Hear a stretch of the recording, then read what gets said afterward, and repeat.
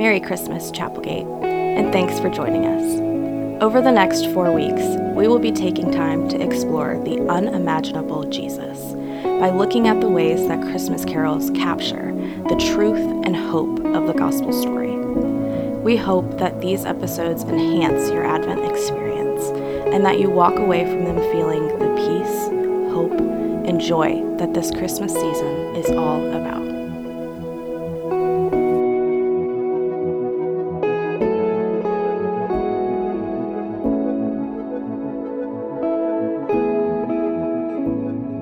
Well, hello and welcome back to week 4 of your Advent journey here on our Chapelgate mini-series. Again, we've been looking at Christmas carols and examining some of the truth and power of the lyrics as it pertains to Christmas in this Advent season. We look forward and long forward for the arrival of Jesus Christ. And again, I'm joined here by Pastor Dan and today by Blanca as well. And the three of us are going to be discussing "O Holy Night." So, Dan, why don't you get us started? What do you love about this song that made you want to talk about it? Yeah, I think, well, we talked previously in one of the previous episodes about how each of the songs that we looked at really kind of lived in this contrast between our experience of darkness in the world and the light that Jesus brings. We started off with O Come, Emmanuel, that really expressed a sense of longing. And then with What Child Is This and O Come All Ye Faithful, both of those had that sort of darkness and light kind of pressed right up against each other. And I feel like we sort of come full circle with O Holy Night, because this song, again, really expresses just a deep longing and waiting that was expressed by O Come, Emmanuel as well. So I feel like it kind of comes full circle, and it makes a lot of sense to hit that theme one more time as we have Christmas just a few days away now. Right. Yeah. The Holy Night, indeed, just a few days away. So why don't you go ahead, Dan, and introduce our guest, and then we'll dive into the Christmas carol together. Yeah, great. Blanca, hello. Great to have you with us. Thank you. Hi. Hi. So Blanca Colon, you have been a member at Chapelgate for a number of years. How long have you been at Chapelgate? Since 1992. 1992. That was I was a freshman in high school that year. Rob, were you even born? Oh, I was born. I was one. I was one. Actually, you know what? I'm wrong. 1990. Oh, no, I wasn't born. That's great. So Blanca, thank you for joining us today. We're really excited to get to hear from you.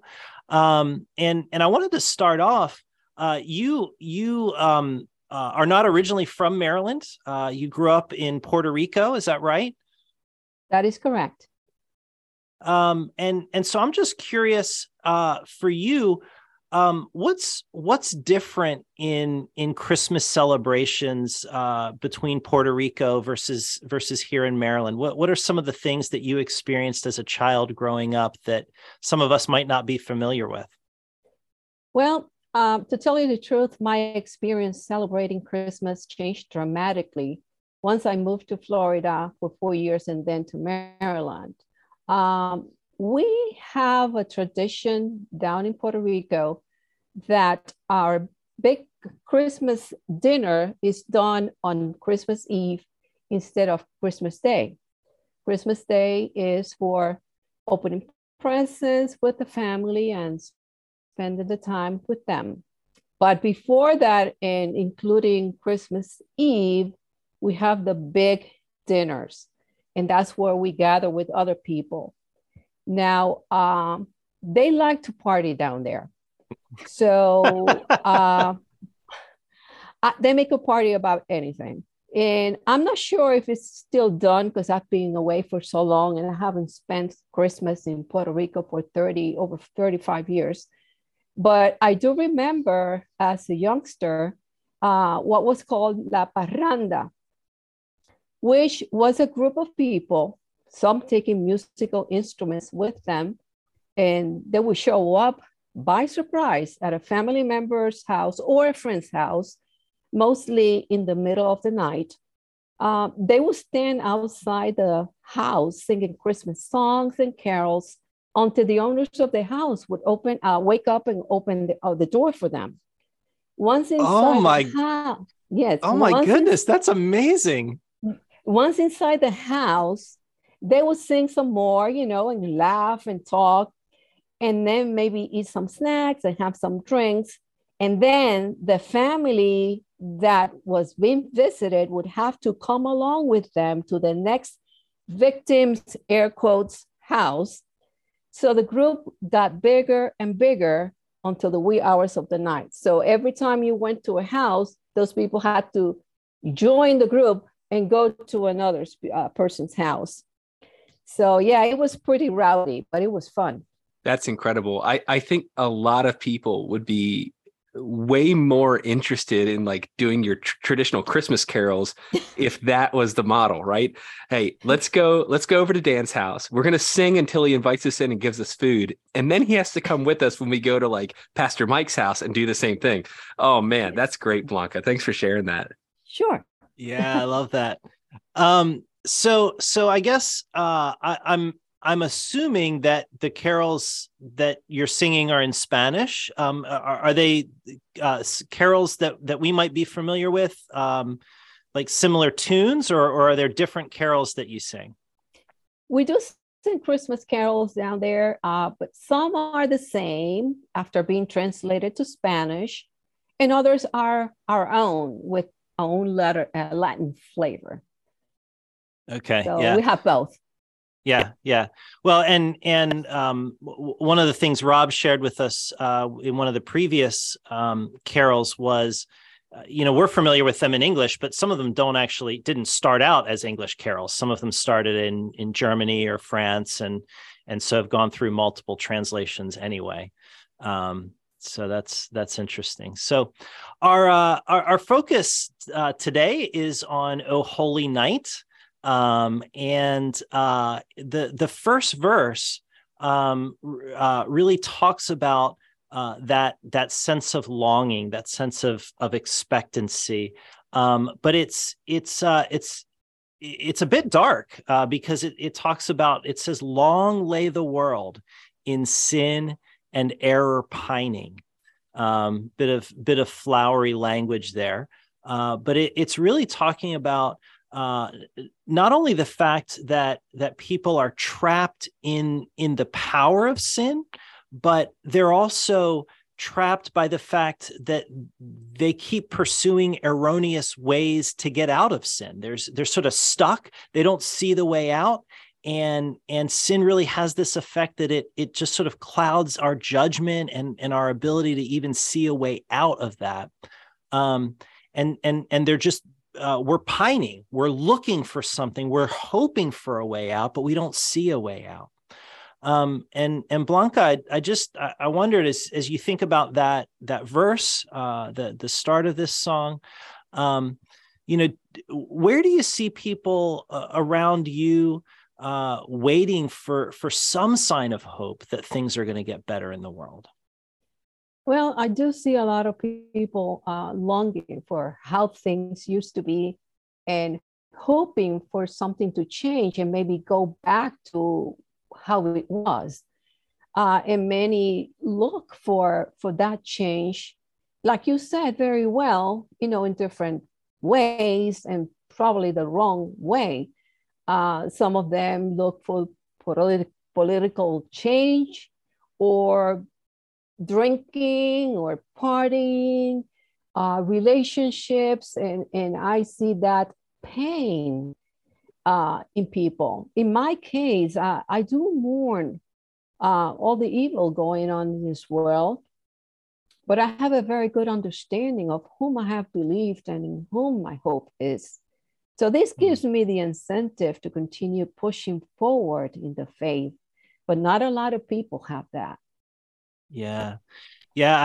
Blanca, I love how you talked about, some of the things that people look at are, would be things that we would say, hey, that's a good thing to pursue. Like some of the political changes political solutions seem on the surface like they might help make the world get better. And some of them have, some of them haven't, obviously. But at the same time, those aren't the things that ultimately bring the hope that we're looking for. And also, I liked what you were saying about sometimes people look backwards, like we want it to be the way it used to be. And I actually think, people in Jesus's day, that was one of the things people were looking to get back to when, Rome wasn't in charge in Jerusalem. And so, but again, I think the hope of Christmas, the hope that Jesus offers, is slightly a different hope. It's looking for things to change in a different way. Exactly. Yeah. The song, the next line, it continues and it says, so the world lay in sin and error pining, and it says, until he appeared and the soul felt its worth. Why do you think the songwriter chose to use that language to speak of the soul feeling its worth? The songwriter, I think that he must have felt the hopelessness that we all feel many times until, you come to terms realizing that he could only find his true worth in Jesus, our Lord. So how important must we be to God to send his son to redeem us regardless of our past and our many sins? And it's overwhelming, and I'm sure it was overwhelming for him as well, for the songwriter. Yeah, I agree completely. I think one of the things that we see often in church is this like we value our own sinfulness. Not that we're not sinful, but we just go straight to this, if I can borrow a term, worm theology.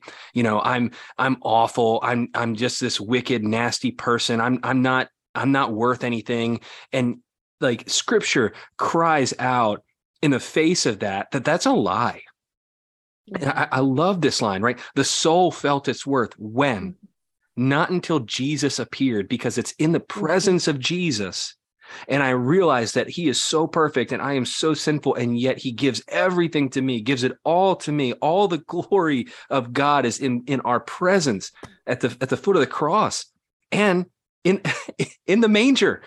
And so we go, wow, like Blanca said, God did that for me. Well, I can't be useless, right? I can't be worthless. God would never do that for a worthless creature. No, we are children, and a father does all things for his child. I mean, incredible worth. Amen to that. Yeah, that's good.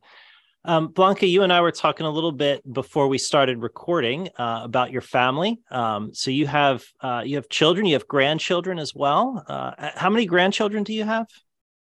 I have 6 grandchildren and 1 great granddaughter. Oh, you have a great granddaughter. Wow. Bisabuela. She's 7 years old. She's going to be 8 in February. That is wonderful. I just wonder, how do you try to show your children, your grandchildren, your great grandchild, the worth that they have? How does, because I know that's something that's really important to you, is communicating that love, sharing that love that you've experienced from Jesus. How do you try to show them the worth that they have? Well, one of the main things I do is listening intently to whatever they choose to talk to me about. It can be something silly. It can be something that I'm not really even interested in, something that is important to them, but not important to me. But I will show the same attention, the same interest, in the same respect, regardless, so that they understand that they're important to me and they have my undivided attention. And I also try to help them in any way I can and as much as I can. That's good. I love that. Rob, as a dad of a young child, I wonder, how do you, as you've kind of navigated that parent world, how do you kind of think about helping your boys understand the worth that they have? And I mean, do you listen to everything they have to say, like Blanca does, or, how do you think about that? Well, I could never, ever in my life be as good as Blanca. That's for sure. Yeah. I'm not as good a listener.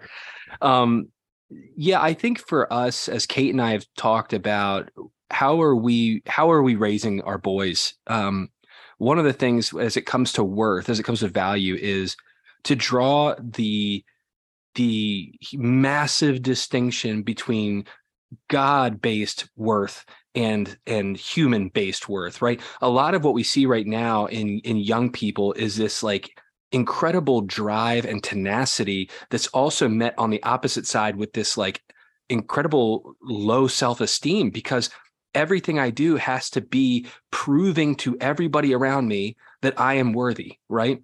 And we see that in our gender ideologies. We see that in our jobs. We see it in our achievements in school. And the truth is, we're all different and we're all created differently.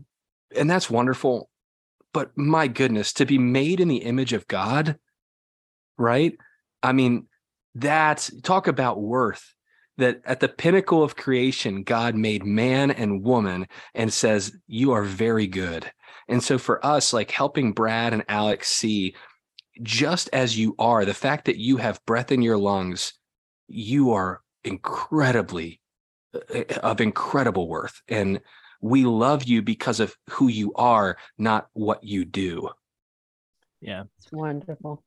Yeah. And Blanca, what I love about, what you shared about just listening to whatever they had to say, or whatever they have to say, you have to be present to listen. I mean, through technology, you don't have to be physically present, but you have to be present with whoever you're listening to, your grandchildren, your great grandchildren, in order to hear them. And I think that gets back to this reality that the song communicates, is the soul feels its worth when Jesus appears, when God comes to be with humanity. There's something very powerful that we do for anyone by simply being with them. We communicate, you are someone worth being with. Amen. And the power for that really comes from God's, the big theological word is the incarnation.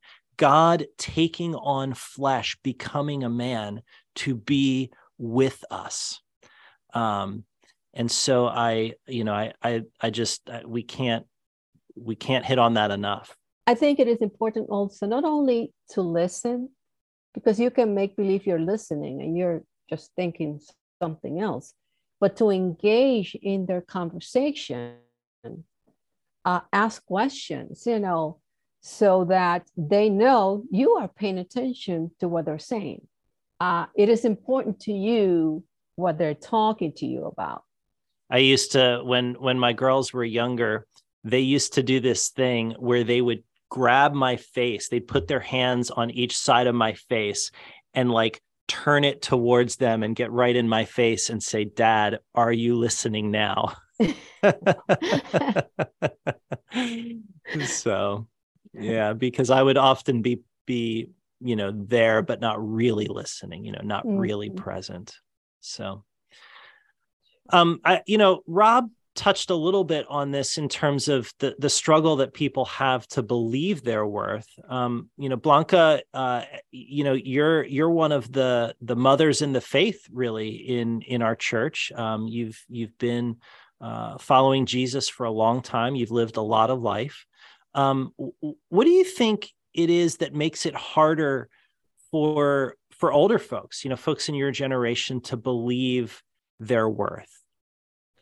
Well, in reality, and as part of that older generation myself, I believe that we live at a time in which respect towards the elderly has been lost. And no longer are we seen as mature, experienced, and with a wealth of knowledge gained throughout the years in this world as it used to be, but just as old and not worth listening to. So the same way that we pay attention to what our children say or grandchildren, we would love for that to be given to us, for our opinion to be listened to, at least give it a chance. And sometimes, you tell younger generations, what you think about something, and they take it like, oh, that's old folk, and stuff that is not worth even taking a look at it. And that's really sad. And so people lose that sense of worth because they feel like they're nobodies. I'm just here taking a spot in this world, and I'm not important to anybody. Yeah, I think. Well, thanks for sharing that, Blanca. I think that there's a gift that we all have to give to one another is that listening and valuing one another's presence. Yeah, I think what you said is great, Blanca. I feel that there is a dismissal. My peers, I see it even, and I'm not talking about my peers at Chapelgate, just, my friends from college and stuff. I can't tell you how many people I've seen where, it's an opportunity like you wouldn't believe. You got this guy, he's been at the company for 30 years, and he comes by and he says, hey, if you ever want to go out to lunch sometime.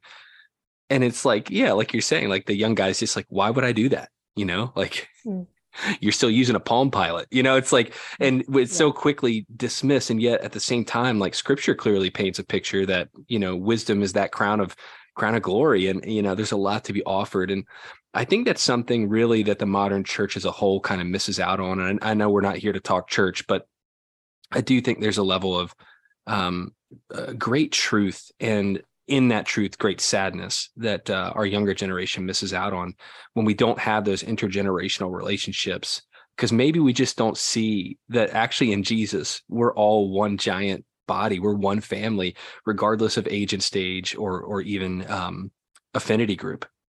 Yeah. Mm-hmm. Yeah, that's good. The last thing that I really wanted to ask you, Blanca, was just kind of in light of our conversation about this song, and as you've been thinking about it, if there's anything that you would want to do, like practically speaking, in light of our conversation this week. But before I ask you that, I'm going to ask myself that question, because I just hearing you, I now want to be more conscious of the people that I might not listen to, or that I've been around that I simply haven't taken the time to see and to listen to. So the thing I want to do this week is to look, is there somebody, maybe it's somebody at church, maybe it's somebody in my family, that I have not had the opportunity or not taken the opportunity to listen to, and just to be intentional about listening to them. So that's what I want to do in light of our conversation. I had no idea that's where this was going to go, but I don't know. As you've thought about it, anything you might like to do this week. See what happens when you listen to the older people? Exactly. I'm so glad we had you on today. Well, in my case, Oh Holy Night is one of my very favorite songs. And I enjoy listening to it frequently. So I want to make sure that I always remember and never forget for even a split moment what I have in Jesus and what awaits me in him. Because these days, it's very easy to get depressed and disappointed, and always see is gloom and doom, and we think, when is this going to end and all that. And every day I want to be more aware of what Jesus has given me, and this wonderful relationship that we are allowed to have with him, that we don't deserve, but we're allowed to have it, and I want to be a model to the younger people, to my children and children, that they can see that I trust the Lord, and that I love the Lord, and that I want the same thing for them. So I think, and this is not just these days, but I want this to become like everyday thing for the rest of my life here, that I will always cherish this, this wonderful salvation. Instead of looking at the physical, I have a tendency to take a look at what I see with my eyes, but I want to go beyond that, always thinking about what's behind this. The Lord is always in control. I have nothing to fear. And that's my goal, because I have a tendency to get a little bit fearful about things, And so I have to remind myself all the time, the Lord is in control. Don't forget that. He's always in control. He knows what he's doing, and he will never, ever fail you. So when I have situations when I feel like I don't know how to handle this, Lord, what's going to happen from there? I can see beyond what I see right before me, that I can just wait on him. He's given me plenty of examples of situations where I didn't know where to go, what to do. And there he was, opening the door, So I want to keep that in mind from now on for always. That's great. Blanca, thank you so much. I'm just thankful that God has put you in our community, and yes, we have you as an example, that we can look to somebody who is following Jesus, who has experienced his faithfulness. And so you give us a great gift. So thank you, sister. Thank you. It was my pleasure. Yeah. Well, in the true spirit of things, everyone, we know that you're just a couple nights away, I think, from Christmas. So Merry Christmas, Feliz Navidad, and thanks for listening. Feliz Navidad. Same to you all.